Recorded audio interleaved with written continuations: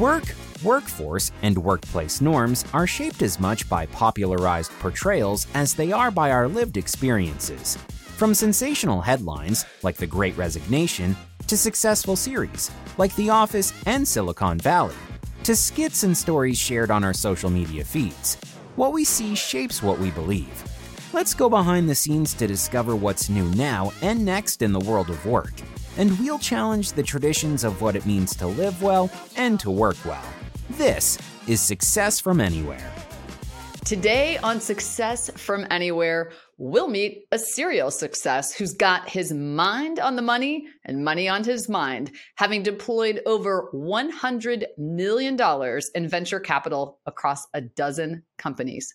He's as generous with his time as he is with his money, according to former President Barack Obama, who honored him with the Volunteer Service Award. Please join me in welcoming to the show Saad Siddiqui, General Partner at Telstra Ventures. Welcome. Thanks, Karen. Excited to be on here. Before we dive into the show, everyone will want to know, how did you win an award from a former president, and what was it like to keep the company of a former president? Yeah, so it's an interesting story. So part of it is from my past. So when I migrated to the United States, I was fortunate enough to have a lot of incredible mentors. Being an immigrant, being someone who didn't know anything about like what a career looked like. So given the guidance of a lot of these great mentors, I was able to find my path through the career that I'm on today. And so to try to give back, we started a handful of nonprofits, one of which was America Needs You. And through that work, I ended up getting an award from the president. And the main goal was to try to find like incredible young students, first generation college students, provide them with mentoring and through a 2-year program. And then in that 2-year program, we'll helping them find jobs and setting them up for their careers for the long run. What an awesome opportunity to make an impact and really contribute to better workforces, better workplaces, and more access to opportunity. One question I like to ask everyone on the show, because we talk about work: what was your first paying job, and how did that job inform or inspire your career trajectory? Oh man, so my first job was actually painting my uncle's house, where one of his rental properties. I worked all summer and ended up making a couple $100. And I started realizing that moment in time, working with my hands, just not my thing. So it kind of made me kind of go down the more white collar sort of path. Work with your mind, not with your hands, is what you took away from your experience, it sounds like. Take us through your career path, because many listeners are people in finance or investing, and you have had this passion for making an impact play out in a variety of ways throughout your career. So take us through some of those monumental moments and share a little bit more about what you're doing today. Yeah, so I actually started my career at like a really interesting juncture. So I actually graduated from college in 2008, and goal was to try to head towards the financial services industry as an investment banker. And it was probably one of the best times in history to go into finance, given like all these different banks were shutting down and stuff like that. So had an offer from a couple of banks, unfortunately, all of which are no longer there. Ended up at Merrill Lynch initially, which a month after I joined, ended up getting bought by B of A. During that time, it was like a really tumultuous sort of period, because like we saw people that had decades of experience getting laid off, right, in the same firm. Just from an observation perspective, I saw like my generation starting to realize like, hey, like our parents and grandparents' careers of like staying with a specific company isn't being rewarded anymore. Like a lot of those services where people spent decades just aren't being awarded. So like my generation, I saw this transition from like, hey, we gotta like switch every 2-3 years to a different job, started coming into more light, I guess. So after my time at B of A, I continued down the financial path, worked at RBC as an investment banker as well.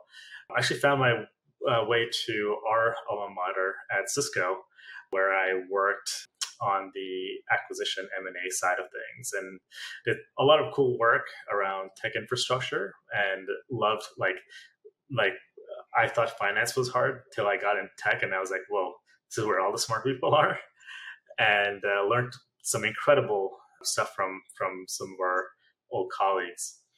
And after a few years there, I moved to a company called Informatica, where I ran M&A partnerships, product strategy, and a bunch of other things.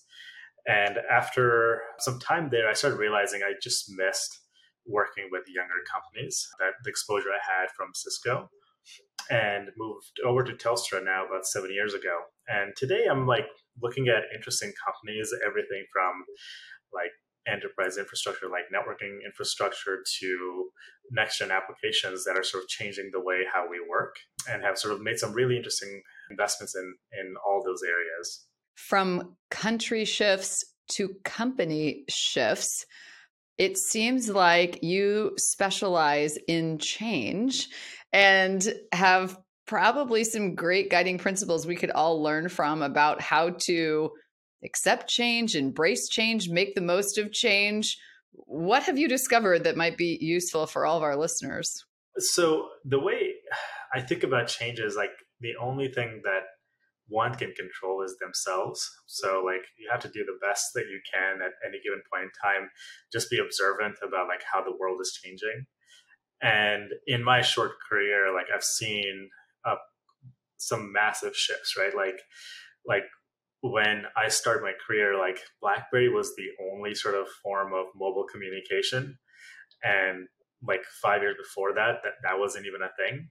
And to now, like people work from home, like now the new recent Apple announcement around VR and AR, like things are changing in a massive way. So it's almost like be observant as you're sort of like in this world, and rather than rejecting everything that comes up, be open to some of that change that's sort of coming your way, because the pace of change is accelerating rather than staying the same. Applies to the way we work in a massive way. And I think COVID, for example, had this massive impact on how everyone lived their lives and the way they worked. You mentioned a moment ago, and you referenced it again, a significant amount of shifts in not only where and when we work, a lot of shifts are happening in how we work. And because part of your specialization is scanning the market, share with us some disruptors that you're observing that will change how we work. The world is a very interesting place from an employment perspective. And I think it's probably important for us to maybe go through a little bit of the past to kind of see where we are today and some of the trends that are sort of impacting today. Up until like 2000, it felt like everything was on a linear trajectory. Like, yeah, we have mobile phones, we can work from home. People work from home. Not everyone, but like a decent amount of people work from home on Fridays. And that was like at the best that you could do from a hybrid work perspective.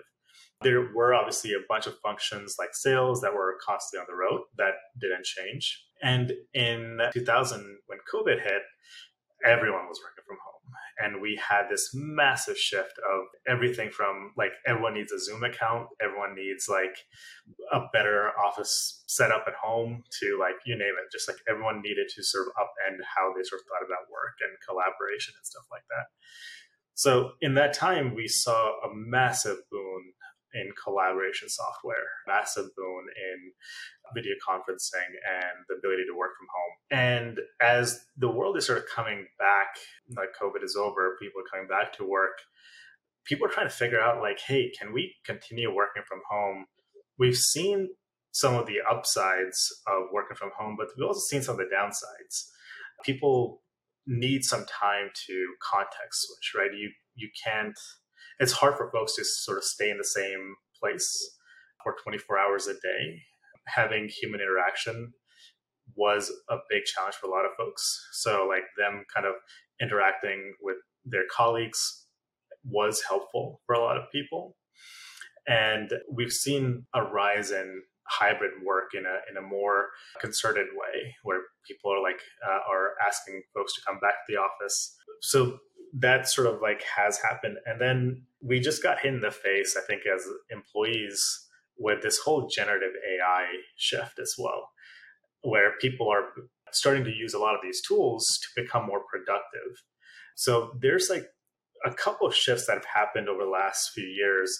And we can start talking about a handful of companies that sort of are beneficiaries of this, or people are starting to work with, right? So obviously the big ones are Zoom and collaboration tools like Monday.com and Asana and some of those guys.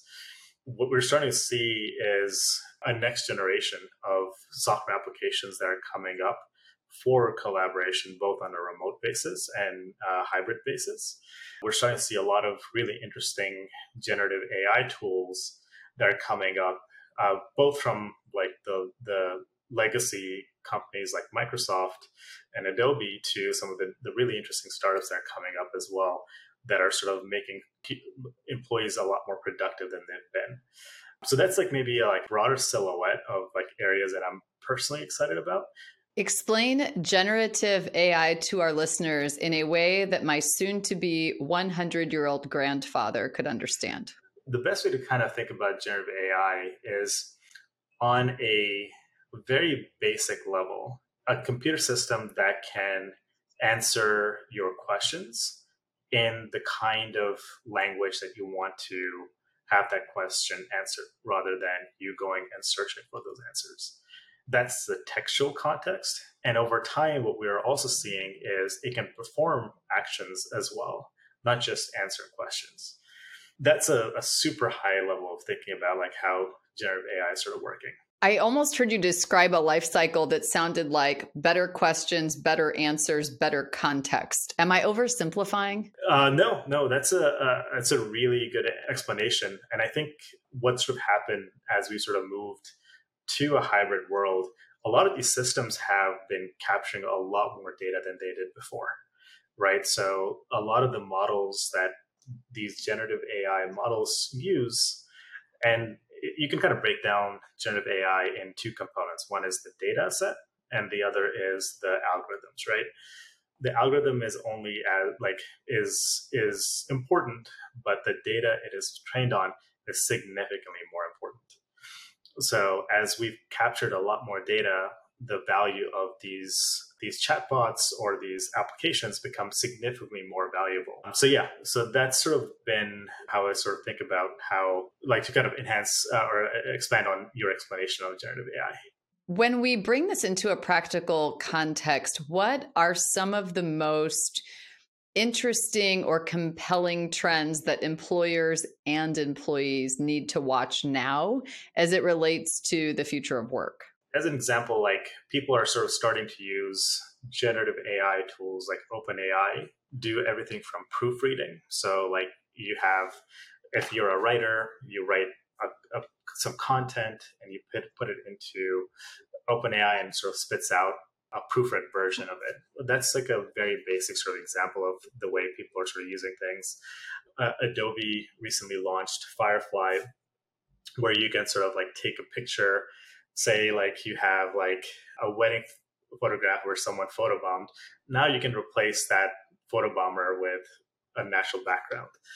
So those are things that are like for a photographer, that's like super. In the case of Microsoft, when they acquired GitHub launched this thing called Copilot, which is basically automated code generation. So you write like the kind of code you're looking for, and it like spits out some line of code that is vetted. You don't need QA, and it sort of just works. So there's like a couple of things that are sort of coming up that are really fascinating, that allow people to interact with computers in their natural language and make people a lot more productive than they've probably ever been before. And I think it's going to be pervasive throughout the entire white collar work. And just to kind of give you some examples, right, from our portfolio, what we're seeing, one of the companies that we invested in is a company called BuildOps, which is basically a workflow tool for the construction industry. And they basically allow folks like electricians and plumbers to go out on site. They help them schedule their jobs, help them with invoicing their customers. And now what they're working on is, you take a picture of an HVAC machine as an example, it will pull up a record of everything that was ever done to the HVAC machine, all the maintenance that needs to be scheduled, what are the parts that are needed to maintain that, and what is the cost to the end customer. And all of that is done in real time at the customer site, where something like that could take weeks or months. So that's like an example of like generative AI in the context of like an everyday sort of like someone's job. Did you know that 68% of workers say a hybrid workplace is their preference? Make hybrid work for everyone with Robin. Robin is the industry-leading flexible workplace platform for connecting people with rooms, desks, and each other. We've helped companies like Peloton, Toyota, and Hulu build better workplace experiences. Plus, we integrate with the tools you already know and love. To learn more about how we make flexible work a reality, visit www.robinpowered.com. And who wants to pay for a repeat service call? I know I've been living in this just recently with my sprinkler system people. They came out, turn it on, do the maintenance, and I go to use it the first time and it tells me a wire is shorted out in some zone and now it won't work. And I thought to myself, you were just here. How did you not know this? Now I have to have you back. So if the company you're working with already could extend into other aspects of home maintenance, I think all listeners would be eternally grateful. Definitely. That's the goal here. We were talking about the importance of money, and part of your role is to manage a portfolio and decide where to place venture capital investments. Myth or misconception that venture capital is drying up? And just say more about the venture capital landscape in general. Over the last couple of years, the pace of investment increased by a pretty significant margin. And I think to be very open, I think we probably got ahead of ourselves in terms as an industry, in terms of investing in some really incredible companies, but companies that were probably at a valuation that was higher than that was warranted. We're seeing in the venture capital industry today is more of a measured approach. So we're seeing a slowing of pace of investment. People are becoming a lot more cognizant of things like, hey, how much progress has this company actually made? We're not just investing in ideas, we're investing in businesses, and every time you raise a following round, there needs to be some progress made between the various levels of financing and stuff, right? So we're moving back to normalcy and sort of like thoughtfulness, which I think is very warranted. And so to your point, like, has venture investing dried up? It's slower, but it's not in a bad way. It's slower because all of us are taking a lot more time making sure that we're investing in the best founders. These businesses are kind of building something that's iconic over time. We'd love to back like the next Salesforce and ServiceNow and Cisco's of the world, right? So those things aren't exactly, and those companies aren't built overnight. So they require a lot of work and discipline. And we have everyone from entrepreneurs to enterprise employees who listen to the show.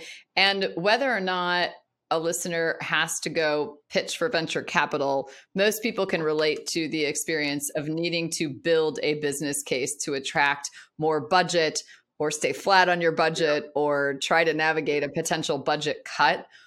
What makes for a compelling pitch? Yeah. You listen to this all day long. What are some criteria or tips of things to think about that provide a compelling business case as it relates specifically to budget and getting the money or keeping the money you have? Yeah. So Karen, just to clarify, are you talking more from a startup perspective where founders are looking for capital, or I think in general? You've seen money from every perspective. M&A is a different money allocation activity. At the end of the day, most of us, even if you're a child asking your parent for money to go do something social with a friend, or you're an employee asking an employer or a prospective investor, or maybe you're in sales, most of the time, we've all had an experience where we need to ask somebody for money. And there are very few people who do it well. How would you coach us? Be our pitch coach about how to close the deal, get the money, build a compelling financial case. What are some common core principles, whether you're a teenager begging your parents for money to go hang out with your friends, You're a startup trying to get VC money, or you're inside of an enterprise and fending off the inevitable budget. Yeah, it's the one word I would describe how I think about this answer is ROI, right? Return on investment. So if you're asking for more marketing dollars, as an example, you need to deliver an ROI. You need to sort of say like, hey, I need this amount of money to generate this number of deals that will yield this amount of sales down the line. If you're a sales person or a sales executive, I need this amount of headcount. This is the number of reps I'm going to hire, and this is the revenue that we'll get. Or a product person, these are the outages we'll either not have, or these are the features we can build. We're going back to the really nitty-gritty of like, prove to me that you deserve that money, right? So, and the ROI is, if you kind of think about it from a customer's perspective too, right? They need to justify buying someone's products. So you need to be delivering an ROI to your customers.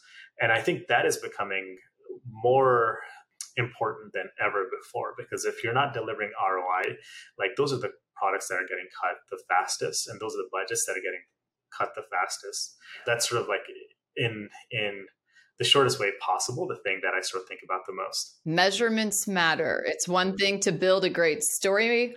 It's another thing to be able to tie it to actual metrics and measurements. Everyone wants to know that. And I would take what you're saying a step further and pose the sanity test to those ROI metrics as well. I mean, when you look at this, does this seem reasonable and real? Right? I mean, can you really get to these outcomes? I'm sure you've done this. I have as well. Judging the student competition, the pitch contest, and you listen to some of the metrics and you ask yourself, you're a finance major, does this seem true to you? I mean, there needs to be some kind of reasonably supported market logic behind what you're saying. Definitely. And the best way to kind of do that is by historical success, right? So like, you need to give me more budget dollars as an example, because I've done these things in the past. And if you give me more dollars, we can continue building on these successes. As long as that's sort of grounded in reality, rather than, hey, we're going to triple our revenue on like 10% more investment. Like, it's just like, can you show me how that happens, is sort of really important. What is one piece of advice you would give to every entrepreneur or intrapreneur listening to the show right now? It is for new entrepreneurs, what we recommend is like, try to find a problem that they're passionate about and make sure that you're delivering value to the customers that you're passionate to help. The best benefits I've ever gotten from in my career, or best like experience I've had in my career, is actually working with great people. So try to build a team around you to solve these problems that you're proud of, and you can see yourself working with for the rest of your life. Because if you can solve an important problem, that is incredibly rewarding. But if you can build a tribe of people that are very passionate and driven as you are as an entrepreneur, like the benefits of those compound in a way that very few things in life can. Find a problem you are passionate to solve and invite others who are passionate about that problem to solve it with you. Well said. And this is a challenge, I think, all technology and all employers are trying to solve, which is replicating the experience of being around a water cooler, this social experience that we say we all miss about gathering. And that's why we have a segment on the show that is a virtual water cooler. And I'm going to ask you 5 questions, and you just say the first thing that comes to mind. It's as if we bumped into each other in the break room and everyone else gets to listen in. Yep, are you ready? Perfect. And partially terrified? I'm kidding. Definitely worried. I'm like, let's see what I get asked. What time of day do you do your best creative work? 10:30. AM or PM? AM. Speaking of time, if every day now had 25 hours rather than 24, what are you going to do with your extra get hour? More sleep. Awesome. If you had to eat one meal every day for the rest of your life, what would that meal be? I would imagine it's probably something healthy like chicken and rice or chicken and broccoli, because like if I can eat cake, and I would not be living a very long life in that case. Food as fuel. Yeah. Good guiding principle there. Now the zombie apocalypse is coming. Who are the 3 people on your team? David Goggins, who is an author and a former Navy SEAL who's just like mentally super tough. He ran something like 200 miles on a broken leg and placed second in like this ultra marathon. So he's just mentally really tough. I need like a good strategist. And I think President Obama would be a really good strategist in terms of like being a leader and just thinking things through, like a kick-ass Marine or something, like a Jocko Willink or someone like that, who's like, they can actually just like protect me. So like, I'll be like the worker bee, I guess. You'll take Exactly. orders. It's not a bad strategy given the people you chose. Yeah. How can listeners stay in touch with you and the work you're doing? So you can connect with me on LinkedIn, or my email is saad@telstra-ventures.com. So if you're working on something interesting, send me a note. Awesome. Thanks to Saad Siddiqui, General Partner at Telstra Ventures, for joining us today on Success from Anywhere. Because success is not a destination. Success is not a location. Success is available to anyone, anytime, anywhere. Thanks for listening.